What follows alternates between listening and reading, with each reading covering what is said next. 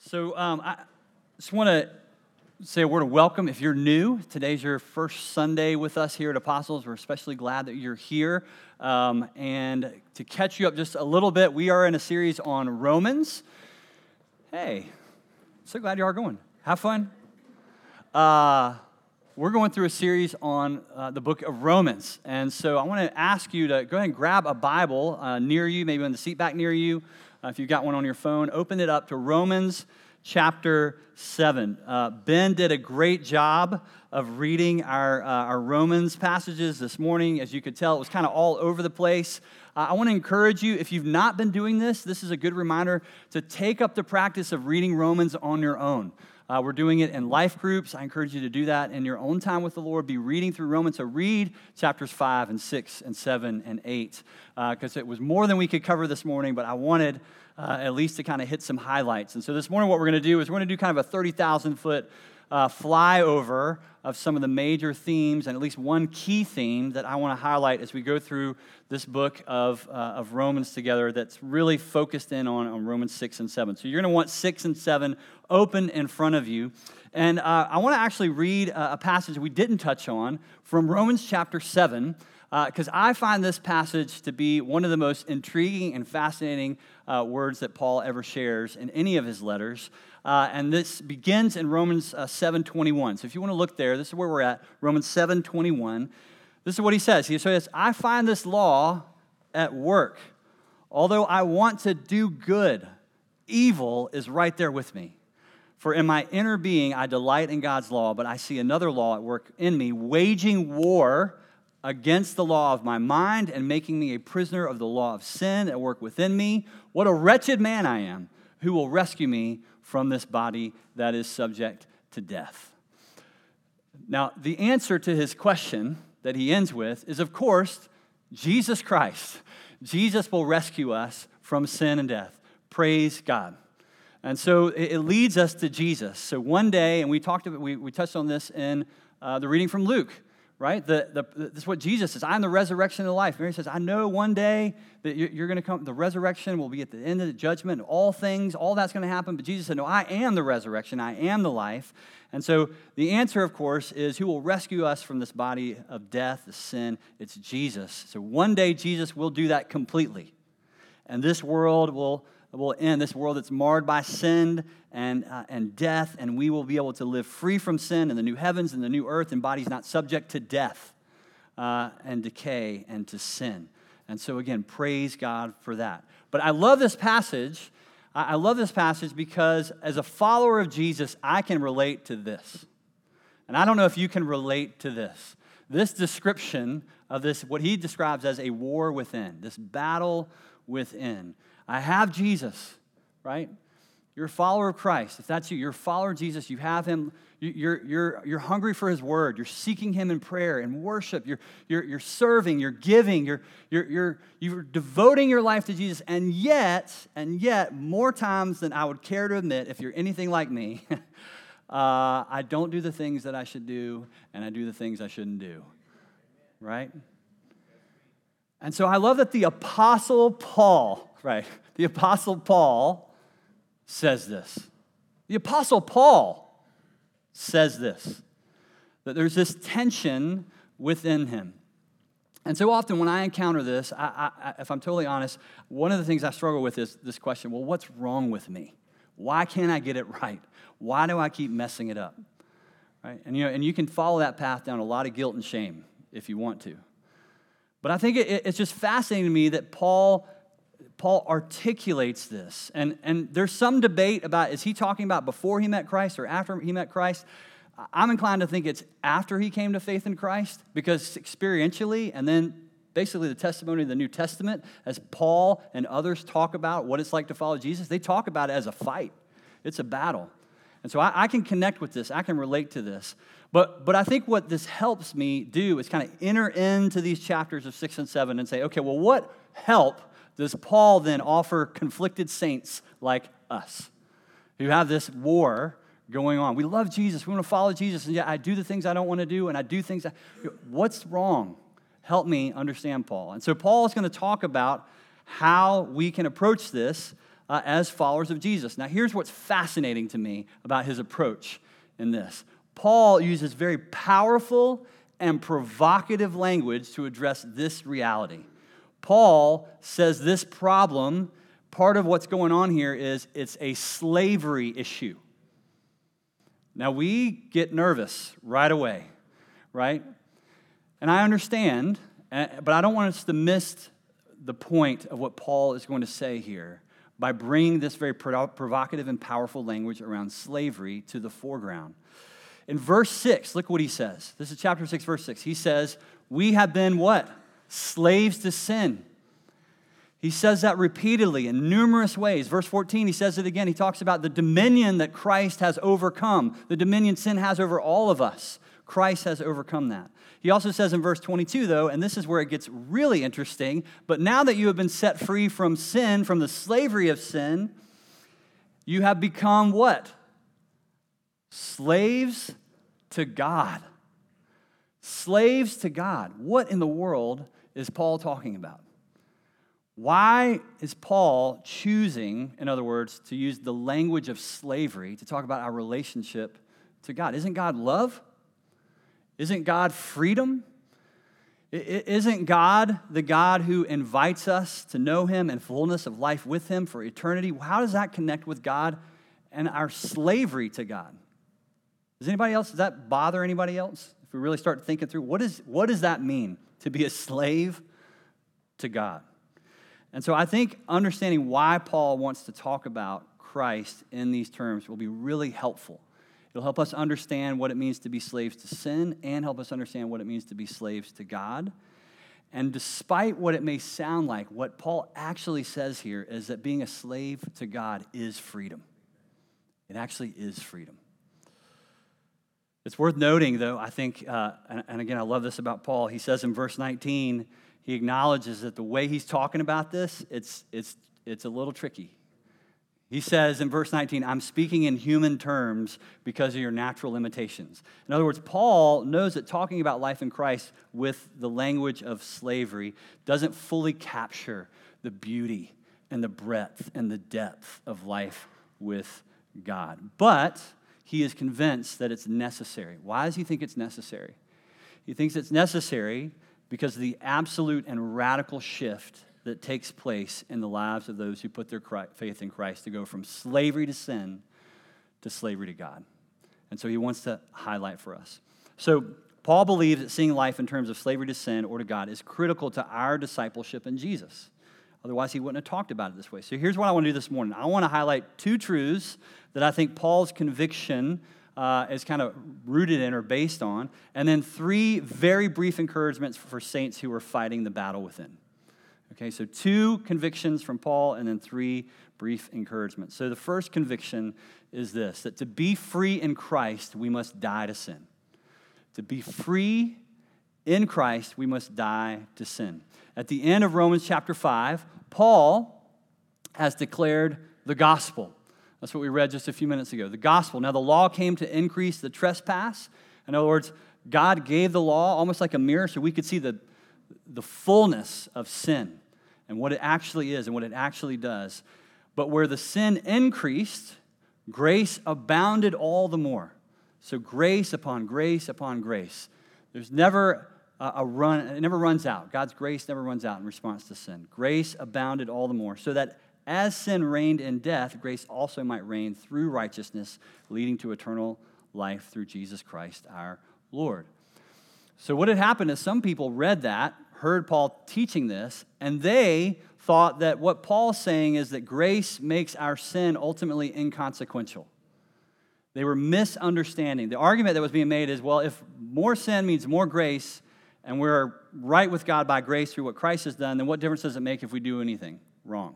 What difference does it make if we sin? It's all covered by grace. That was the argument. And Paul, what does he say in response to that? By no means. Okay, so if you've been reading Romans, he loves saying that. By no means. He kind of puts up this question and then he responds. By no means. Paul says, that doesn't make sense. Why does that not make sense? Why does that understanding of what he's teaching not make sense? And he comes at it with a question. He says, Because how can we who died to sin now live in it? How can we who died to sin now live in it? Now, I think we'll come to an understanding of why he asked that question. But I think before we can, we have to ask the question, what does it mean to die to sin? What is Paul saying when he says die to sin? When Paul says we've died to sin, here's what he doesn't mean. He doesn't mean that followers of Jesus will never struggle with sin again. That is not what he means. That, sin, you're done, game over, now I'm free from sin, died to sin, and I'm good to go. The truth is that if that was the case, much of the New Testament and Paul's writings would make absolutely no sense, because they're filled with exhortations to resist our proclivity to sin and what Paul often calls desires of the flesh. And so as Christians, we still have this fight against sin. That's why he says what he says in Romans chapter 7. So what does he mean that we have died to sin? Here, death to sin means death to life under the guilt and condemnation of sin. Okay?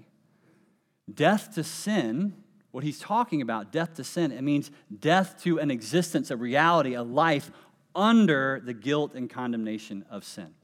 So I love how Eugene Peterson paraphrases this part of chapter 6. And I just want to read it to you because I think he makes it clear kind of what that means. He says, our old way of life was nailed to the cross with Christ, a decisive end to that sin-miserable life. No longer captive to sin's demands. What we believe is this: if we get included in Christ's sin-conquering death, we also get included in his life-saving resurrection. We know that when Jesus was raised from the dead, it was a signal of the end of death as the end. Never again will death have the last word. When Jesus died, he took sin down with him.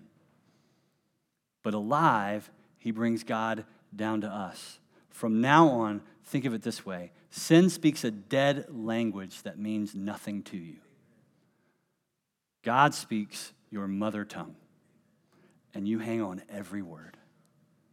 You are dead to sin, he says, and alive to God. That's what Jesus did. Dead to sin means freedom. Freedom from all that we were under in the realm of sin, in the kingdom of darkness, under Satan and evil. You are dead to that. That is not who you are. That is not where you reside any longer. You are free from guilt and the condemnation of sin. In other words, it's been nailed to the cross. That has been nailed to the cross. I bear it no more. It is well with my soul. That's the song. That's the hymn. It's been nailed to the cross in a way I don't fully understand. Jesus, we just read it. Paul says died, and when he died, our sin died with him. And so in Christ, we've been resurrected, reborn, washed, made new, made whole, freed from guilt and shame, past, present, and future. And so praise God. In Christ, we are dead to sin and alive to God. This is the truth. That is the gift that we have received in Christ because Christ put sin to death on the cross. He said, it is finished. And it is. There's victory over sin. And so to be free in Christ, we must die to sin. So that's the first thing. And then second, we must reckon ourselves, Paul says, reckon ourselves dead to sin and alive to God. So Paul says in verse 11 that we must reckon ourselves dead to sin, but alive to God. So to reckon means to consider. It means to think in terms of something that we have been given or that we understand to be true or we think about ourselves. And so when he says to be reckoned to the fact that we are dead to sin, he is saying we must believe it. We must believe it because what we believe will actually shape who we are and how we live. Now, this doesn't mean we try to convince ourselves of something that's true. What he's saying is if we believe, then if we believe in what is true, it is true in our lives. We believe it because it is true, not that our belief makes it true. It's not just wishful thinking, in other words. The reality is that we are dead to sin, that Jesus has settled the score, that our debt has been paid, that our old life has ended. It is in the grave. It is dead. It is buried. That's true. And we have to reckon with that. We have to come to terms with that. We have to understand that that is what is true. So here's where I think that becomes difficult. I think a lot of us, as followers of Jesus, at different moments and different seasons, a lot of us really struggle to believe that. We really struggle to reckon with that. I think a lot of Christians like to visit their own grave. I think we like to go back and we like to see who we used to be, and we kind of mess around with that from time to time. We've put our faith in him, but we've not reckoned, we've not fully grasped yet the truth that sin is dead. And we keep going back to that old, dead, sinful self. We keep revisiting. Another way to think about it is that we're like prisoners who've been told we're free. So we are free, the cell doors are open, and yet we won't walk out of the cell. There's truth to it, but we haven't kind of lived into it. We haven't reckoned to it. Christians whose lives are not dominated by a sense of freedom in Christ, but rather dominated by guilt and shame over their sin. There's no experience of grace. There's no reckoning of it, in other words. They've not reckoned themselves free from sin. I was thinking about this, and the story that came to mind was actually the story of the prodigal son. I've been kind of meditating on that a lot lately, and the Lord's been ministering to me through it. And if you remember the story of the prodigal son, the son goes to the father, and he rejects the father, rebels against the father, takes his inheritance, he runs off, and he goes to a far off country, and he basically he embraces life of sin, a life of sin. That's what he's doing. And as he's doing that, he comes to his senses at some point. He's been living in this slavery of sin, and he comes to his senses and says, why am I doing this? There's a father who loves me, and I would be welcome in his home. I should get up and go back to my father. And on the way, this is why I thought of this. On the way, I don't know if you remember in the story, he begins to rehearse what he's going to say to his dad, right? Like, I don't know if you've ever had to have a hard conversation, and in the car, you're like, okay, I'm going to say this, and this is how it's going to go. So he's doing that, and he's coming to his father, and what he's saying in his head is, I'm going to say this. How many of my father's hired servants have more than enough bread? How many of them never perish from hunger? I'm going to go to my dad. I'm going to say to him, Father, I've sinned against you and against heaven. I am no longer worthy to be called your son, so just treat me as a hired servant. Just treat me as a hired servant. And if you remember in the story, what happens when he gets there? When he gets there, he starts his speech, right? But what's the line he never gets to? He never gets to that line. Lord, just make me like one of the hired servants in your house. And I thought about that because I thought, man, I think sometimes in our walk with Jesus, we never let God just embrace us. We have to stop. I mean, this would be like the prodigal son says to the father when he gets back, thanks for the party and the ring and embracing me and the kiss and like, thank you. But I didn't finish my speech. Okay, so let me just finish what I was going to say because this is what I was going to say. I was going to say, treat me like one of your hired servants. And so I'm just going to live in the house. I'm being in the house, right? I'm in the house. By grace, you let me come home. And yet I need to kind of work through things where I have a lot of guilt and shame about being in this far off country. I need to work through all that. And I don't want face to face with you. It's going to be really hard for me right now. So just let me do this. And then maybe one day we'll get to that point where we can kind of be back where we were. And I think that's what happens sometimes when we don't reckon the reality that we are actually dead to sin and that we are alive in Christ. That we actually have come home to the Heavenly Father. And it's not just grace that gets us in, it's grace that maintains us and keeps us alive in Christ. As Paul talks about sanctification and eternal life. It's all of that. It's not just grace to get in the door, and then we have to make sure we stay in. And so I think there's this dynamic in our life where we have to come to this understanding of the truth of God's grace.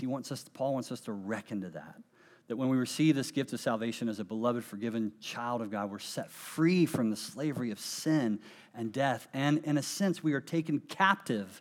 We are made slaves to God by the love of God, by the love of the Father. It's this embrace of the wayward Son. We are made slaves to God. And so here's Paul's point, I think, in this, is that all human beings are slaves to something or someone. We all are slaves to something or someone. And then Paul really boils it down to one of two things. There's only two options. You're either a slave to sin or you're a slave to God. You're one of those two. And to be free from one, he's saying, is actually to be the slave to the other. And it works both ways.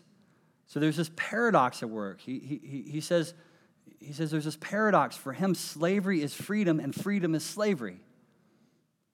And so that he can declare without any confusion this incredible statement, but now you have been set free from sin and have become slaves to God, because that's what's happened to us. Slavery to God means freedom from guilt and shame, freedom to experience true intimacy with our Creator, our Heavenly Father, freedom to choose holiness, to live in joy of the eternal life in Christ that we have. It is freedom unto life with God for the glory of God. That's what we have as slaves to God. So, just want to touch on those two things. To be free in Christ, we must die to sin, and we each have to reckon ourselves dead to sin and actually alive to Christ. All right, so 3 encouragements. I just want to end with these very briefly. 3 encouragements to help us live as slaves to God. The first one is this: believe your death to sin has happened and happens every day. Believe that your death to sin has happened and happens every day. John Stott writes this in his commentary on Romans. He says, on the one hand, we have been crucified with Christ, and on the other, we must crucify our sinful nature with all its desires every day. We have died to the penalty of sin, and now we must die to the power of sin. And so what that means is every day we wake up and we thank God for the cross. Every day we wake up and we thank God for the cross. And every day we bring ourselves to the foot of the cross and we cry out for mercy and forgiveness. Every day. It's happened once and it happens every day. And so if you want to die to sin in your life, that's where you begin. The cross. Every day. Second, remember who you are. Remember who you are. 3 encouragements to live slaves to Christ. First, believe your death has happened and happens every day. The second, remember who you are. In a way, following Jesus is reminding ourselves every day of who we are. It's remembering that we are forgiven. We are forgiven.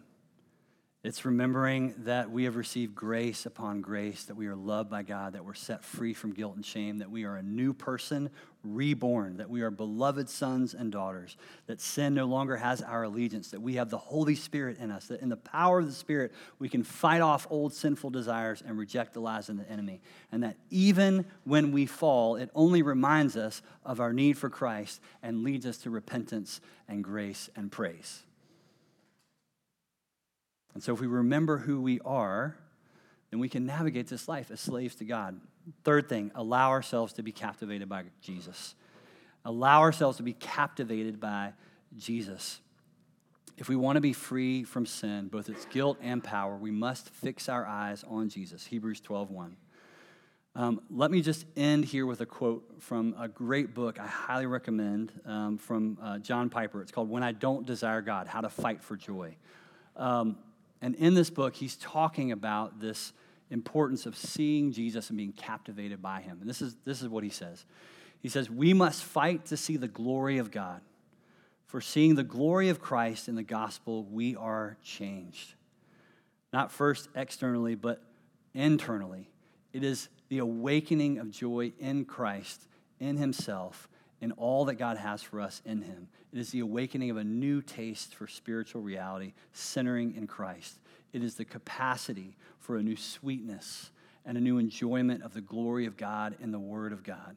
There's nothing more important in our lives than to behold the glory of the Lord. And the battle against sin and the battle for joy is the battle to see, to behold the glory of Christ and become enthralled with his beauty above all. Amen. Let me pray for us. Heavenly Father, we give you thanks and praise that you are the one who has delivered us from our slavery to sin.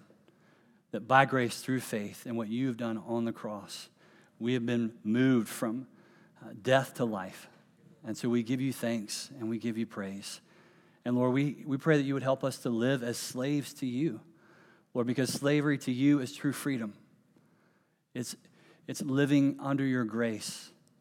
It's living in your truth. It's living life with you for eternity. And so, Lord, we pray that you would help us to become slaves to God. Lord, that we would see the cross and see it daily. Lord, that we would understand who we are in light of who you are and what you've done for us.